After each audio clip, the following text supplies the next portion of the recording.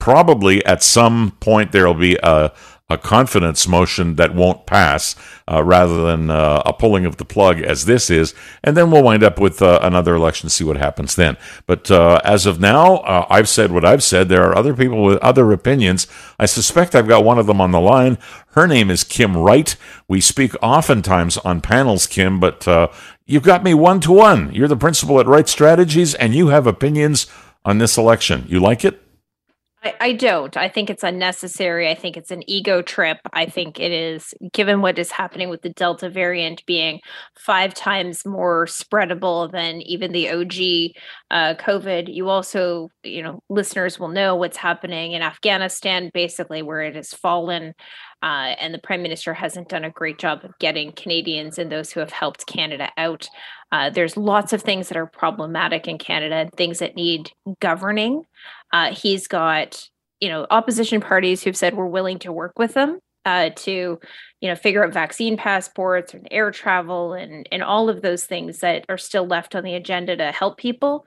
But no, this is nothing but an ego trip, but we are certainly going to go to the polls. There's no question. Yeah, I guess that's true. And you know what I depend on people like yourself for? I mean, I'm skilled enough in politics, but this is what you do every day. And I think there are a lot of listeners out there who are wondering, and maybe you can just help with the explanation. What's to be gained? What's to be lost? So, what is to be gained from the Prime Minister's perspective? He wants that elusive majority government back. Not that he did a whole heck of a lot with it in that first 5 years where he had a majority government, but he wants it, and so he's gonna move forward on it.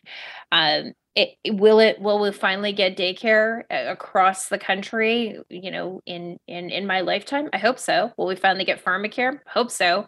But there's no guarantees on any of this being just more electioneering.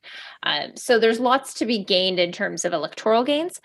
But I also don't think, the electoral math is as strong as the Prime Minister wants to believe it is.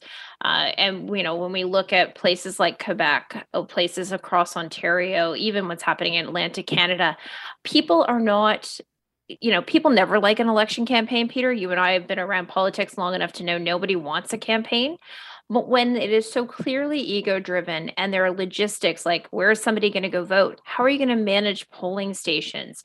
All of those technical things, plus people, zipping across the country, what does that mean for, for potential spread of COVID? So there's way too much that the Prime Minister could lose, and how that sets the table for the next Parliament. As your listener asked the question, it'll also set up potentially either a new minority government or, frankly, a new leadership race if he doesn't get that majority government.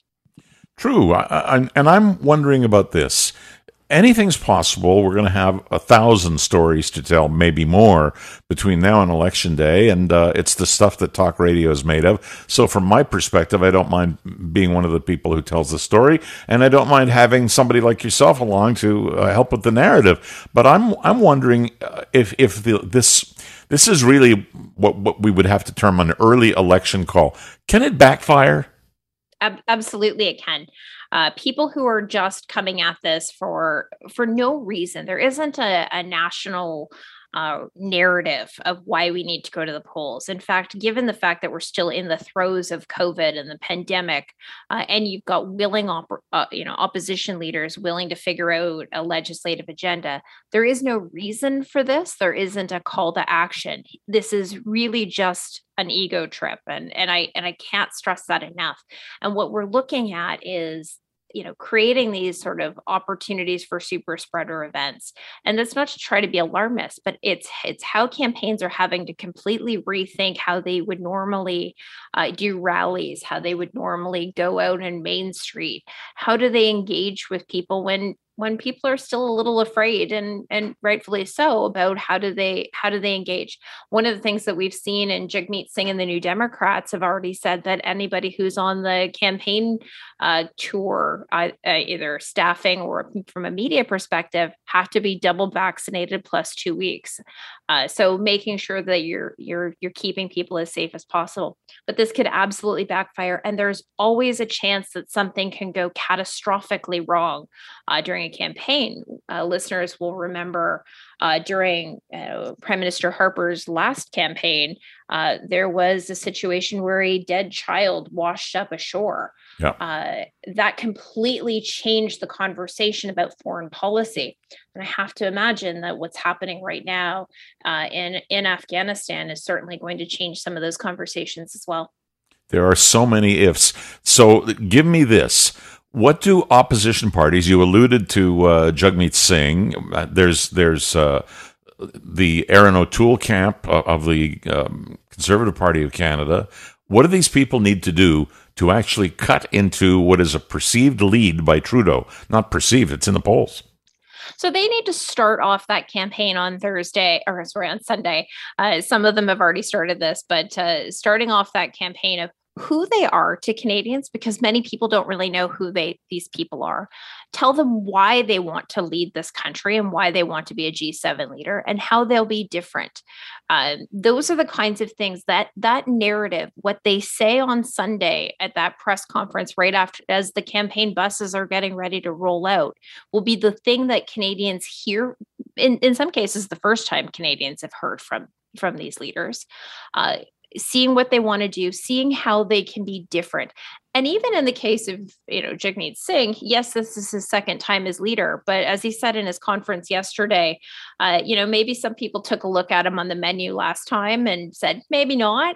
But we always have that buyer's remorse, that diner's remorse. And now they're taking a look at it with this new lens of what we've all been through since the pandemic and what matters to us. And our faith in institutions, in governments, and in our social safety net, frankly, has faltered. And I think we need to figure out who we are as Canada. And that's what the leaders have that opportunity to do.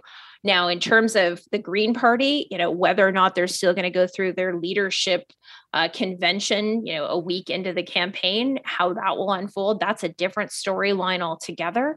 But certainly it's called self-destruct. Absolutely. It certainly is not what I would advise them to be doing right now, but you got to do what you got to do.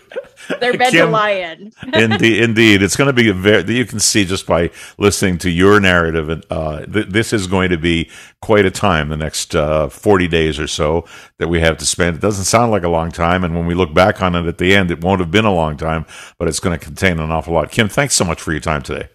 Thanks so much, and buckle up. We're getting into this for sure. Absolutely. Good weekend. That's Kim Wright, principal at Wright Strategies. And we'll hear from another perspective, somebody in the same business, by way of Jamie Elderton around 2:30. He's the principal at Canaptus Public Relations. He's a political strategist, so there you have it. And at 2:05, we'll be talking about long-term care, vaccines, air conditioning, and the heat wave with Harry Spindell, a member of the Seniors for Social Action Ontario. I am Peter Sherman. This is Global News Radio.